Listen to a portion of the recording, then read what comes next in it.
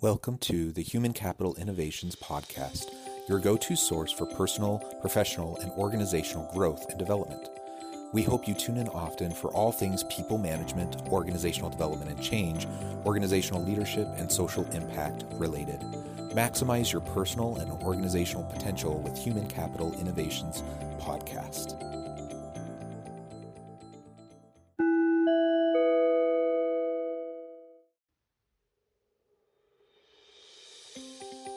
Welcome to the Human Capital Innovations Podcast. In this HBR Minute HCI podcast episode, I explore the recent HBR video, What is Stakeholder Capitalism? Here's a definition and 4 ways to make it a reality.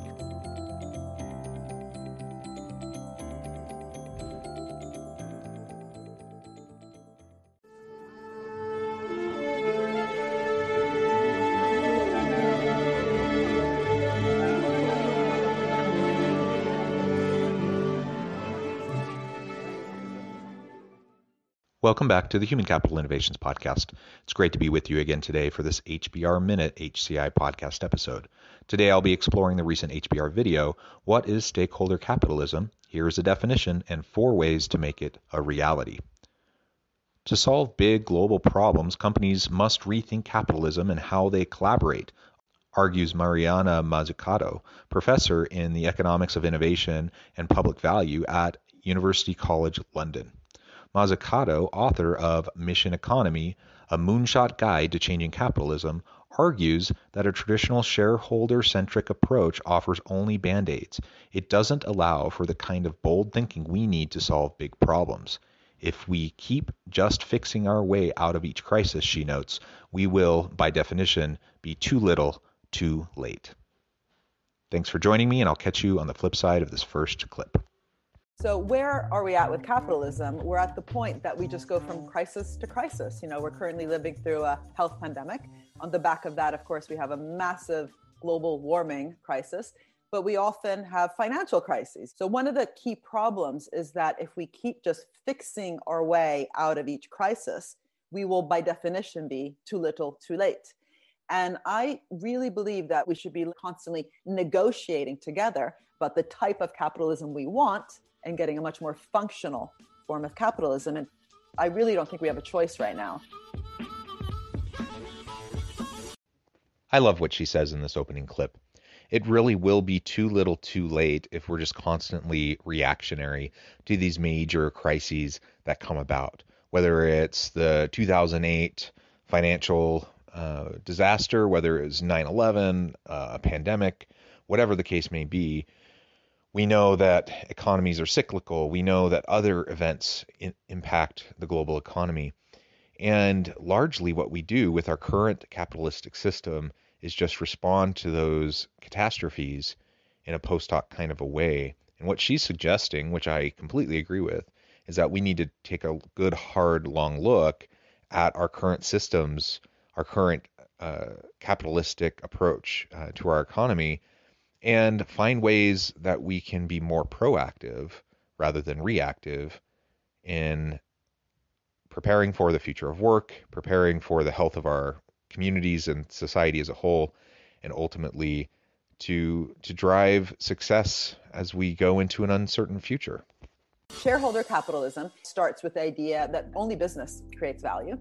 And second, that business creates value best when it's maximizing share prices and values for shareholders. Stakeholder capitalism starts with the idea that wealth is actually created collectively by different types of organizations, not only within business. The second point is, how do we make sure also that wealth is redistributed between all these different value creating stakeholders? And that means, to workers and improving working conditions.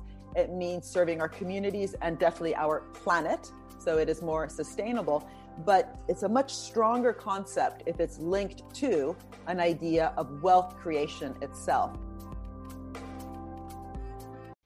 So here she is contrasting traditional shareholder capitalism with what she calls stakeholder capitalism.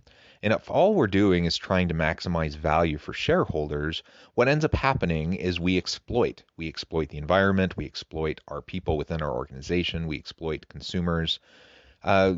Now, there are checks and there are balances and there are regulations that companies have to follow.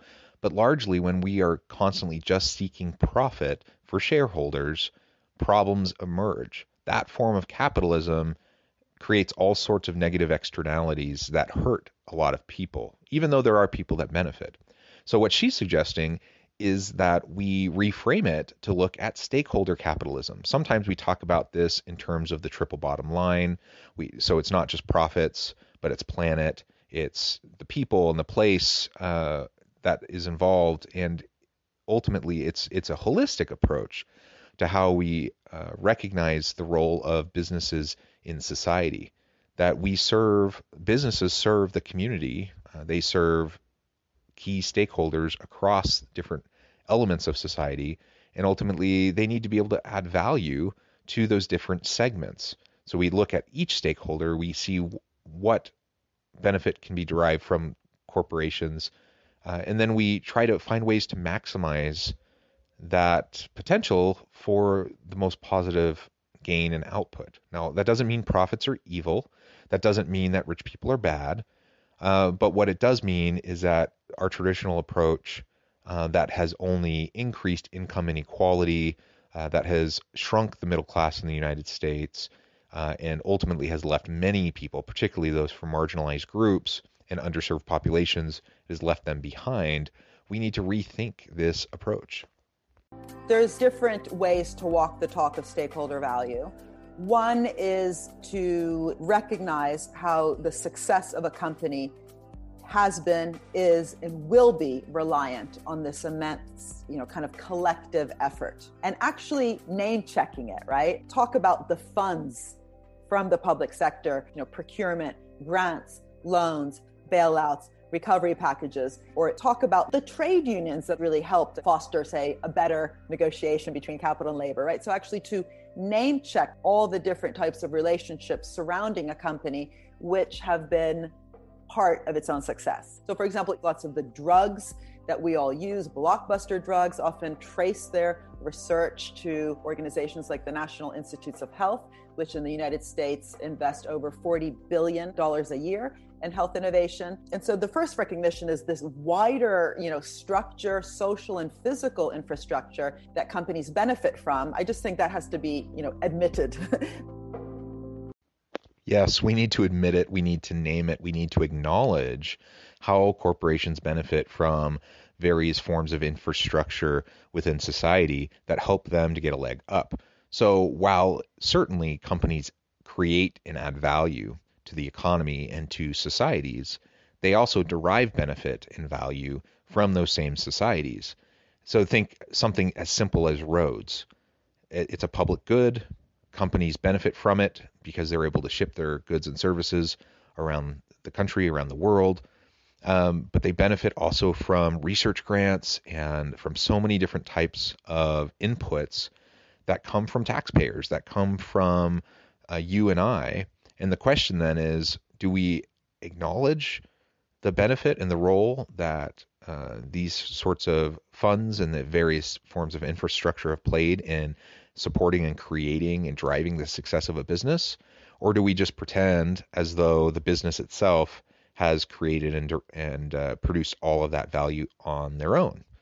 I think any economist, even those who are more from the right side of the spectrum, would acknowledge that companies derive great value and benefit tremendously from the infrastructure and the quality of that infrastructure within a community. So again, this isn't a suggestion that we tear down business. Rather, this is a suggestion that we reframe the approach we take when looking at capitalism and looking at business, that we simply name and acknowledge the benefits that they derive. And if we can then recognize those benefits and where they come from, then we can see a broader scope of who the key stakeholders are that are connected to this particular organization. And if we're taking a stakeholder approach, then we're trying to derive value and gains for every stakeholder, not just the shareholders. Second is, what does it actually mean to do things differently, right? Just maximizing profits can only get you so far. Even if we look at the vaccine, right? For COVID-19, if you look around the world at different types of pharmaceutical companies, some have been willing to sign what the World Health Organization is calling for, which is a patent pool to really share all the different knowledge that is behind not only the vaccine, but also the therapies like remdesivir. And so, for me, that's walking the talk of stakeholder value. So if you're not willing to sign up to a patent pool, if you're not willing to charge a competitive low price for the vaccine, as the AstraZeneca vaccine is a fraction of the cost of the Pfizer vaccine, the cost and the prices matter in terms of the massive rollout that we actually require globally. And we shouldn't assume that these are just kind of generic, standard, and deterministic properties. What you see is a very different type of behavior. If we recognize the current system of shareholder capitalism has its drawbacks and has helped to perpetuate income inequality and negative externalities throughout communities and societies, if we recognize that the current system has flaws, the question then becomes, what do we do about it? How do we act on that information and on that knowledge? And what she's suggesting then is that we simply do move forward to start making a difference and to start acting and to start driving change, that we can't just accept the status quo and then try to put band-aids on the big problems that emerge from shareholder capitalism every 6 to 7 years or anytime there's a big global crisis. If we're only focusing on shareholder value and increasing stock prices to provide dividends and stock value for our shareholders, then a lot of other problems are going to emerge. She lays out the example of the pandemic and pharmaceutical companies producing vaccines and what that means for different stakeholders. So again, shifting the framing from shareholder value to stakeholder value. She talks about patent pools, and ultimately the question becomes, how are these organizations held accountable to add value, not just for shareholders, but across the stakeholder ecosystem? And if we can think along those lines, then we can start to put in place public policy measures, and really even just through PR efforts and public opinion, help encourage organizations to do the right thing for their communities that they serve.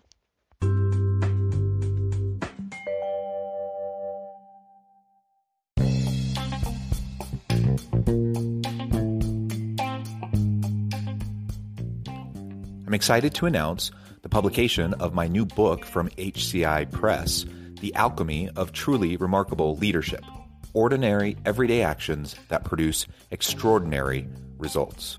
Consider how the nature of work has shifted over the past 50 years. With increased globalization, rapid technological advancement, and the shift in economic composition, the average job of today looks very different than the average job of 50 years ago.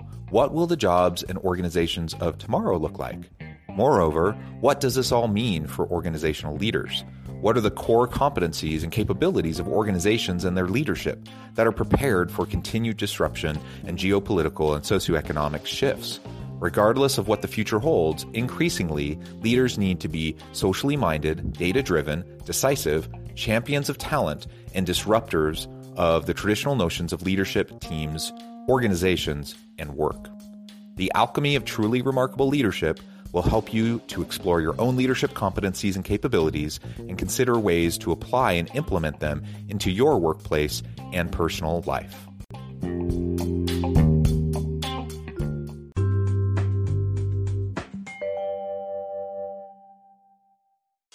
Third, if we think back to, the moon landing, which is what I reflect on in my book, and just this immense collective effort that happened in order for this extremely hard goal to be fulfilled, much harder than delivering today, personal protection equipment to frontline workers. It was a hard task. It actually meant truly collaborating.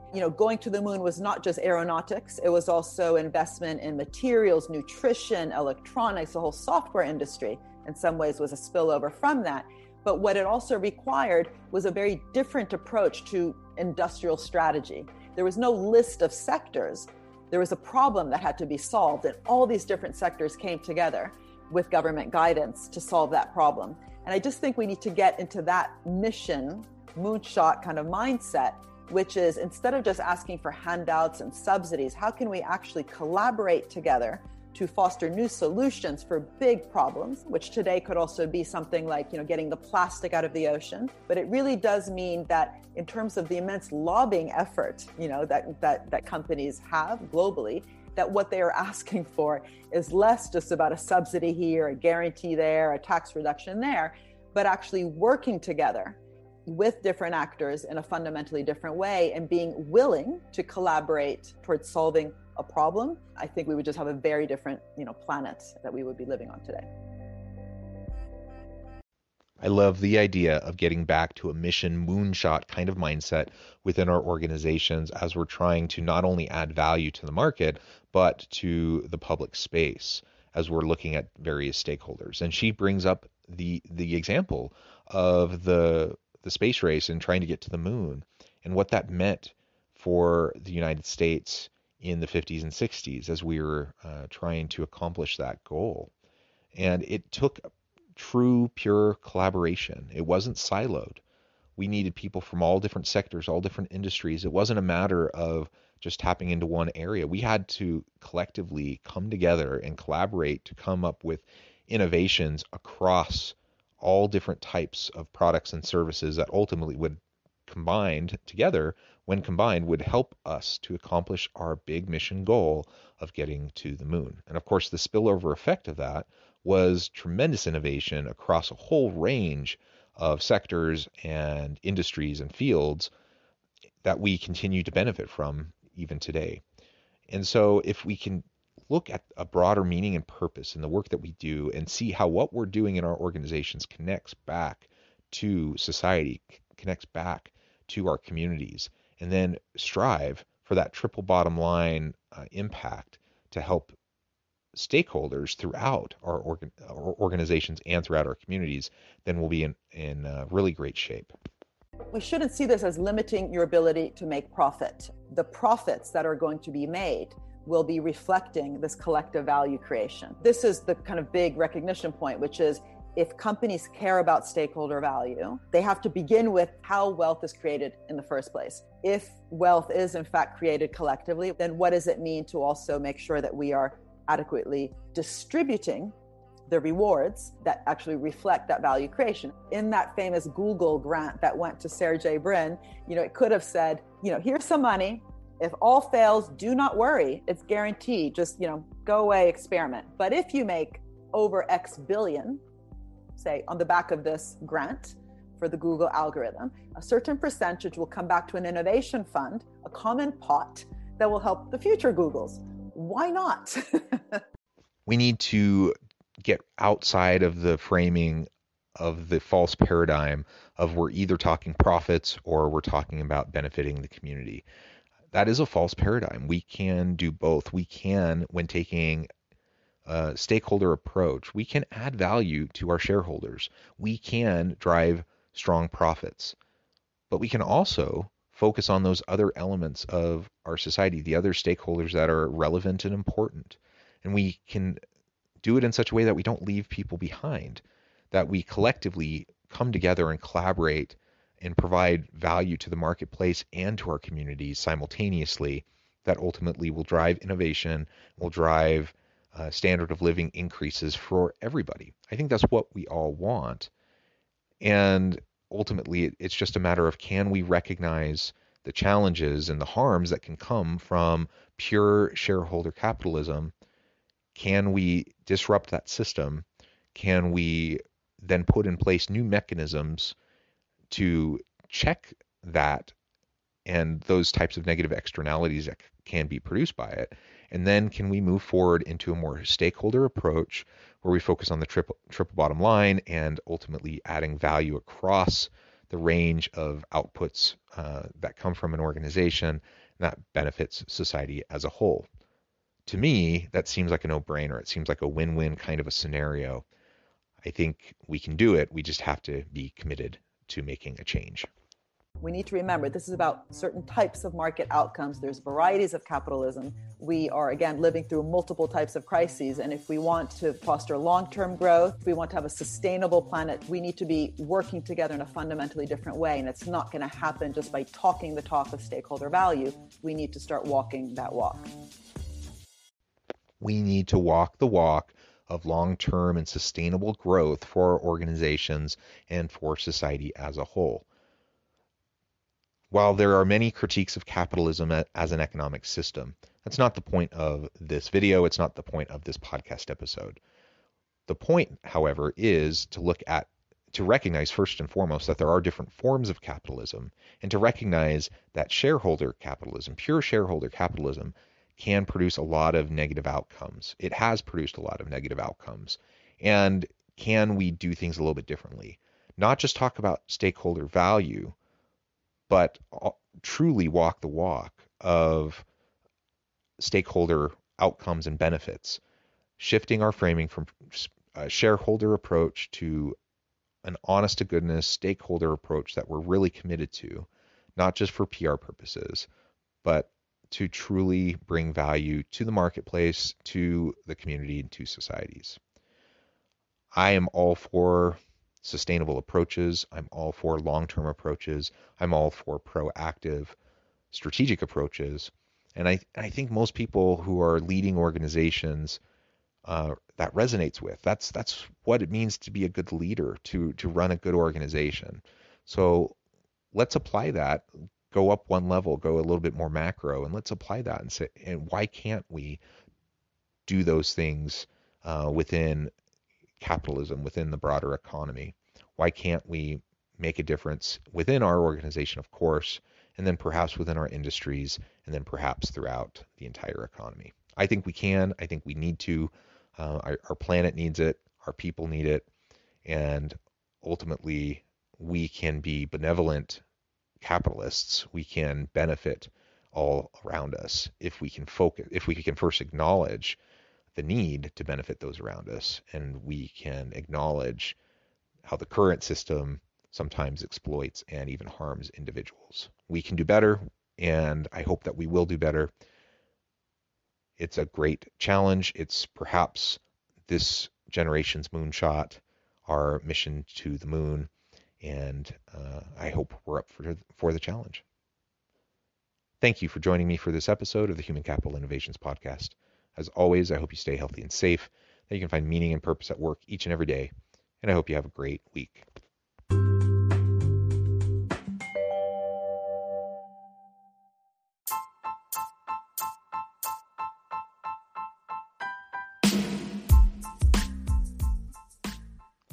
We are excited about the launch of HCI's new magazine, Human Capital Leadership.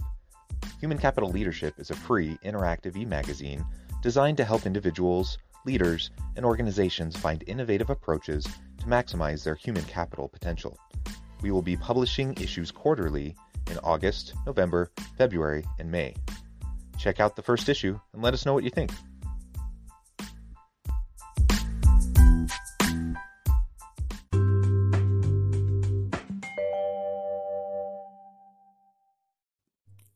Thanks again for joining us for this episode of the Human Capital Innovations Podcast.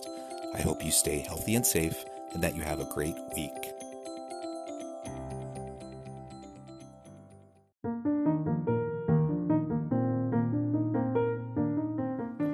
Check out our new weekly LinkedIn newsletter, Alchemizing Human Capital, exploring industry trends via original research and interviews with executives and thought leaders from across the globe. We look forward to having you join us.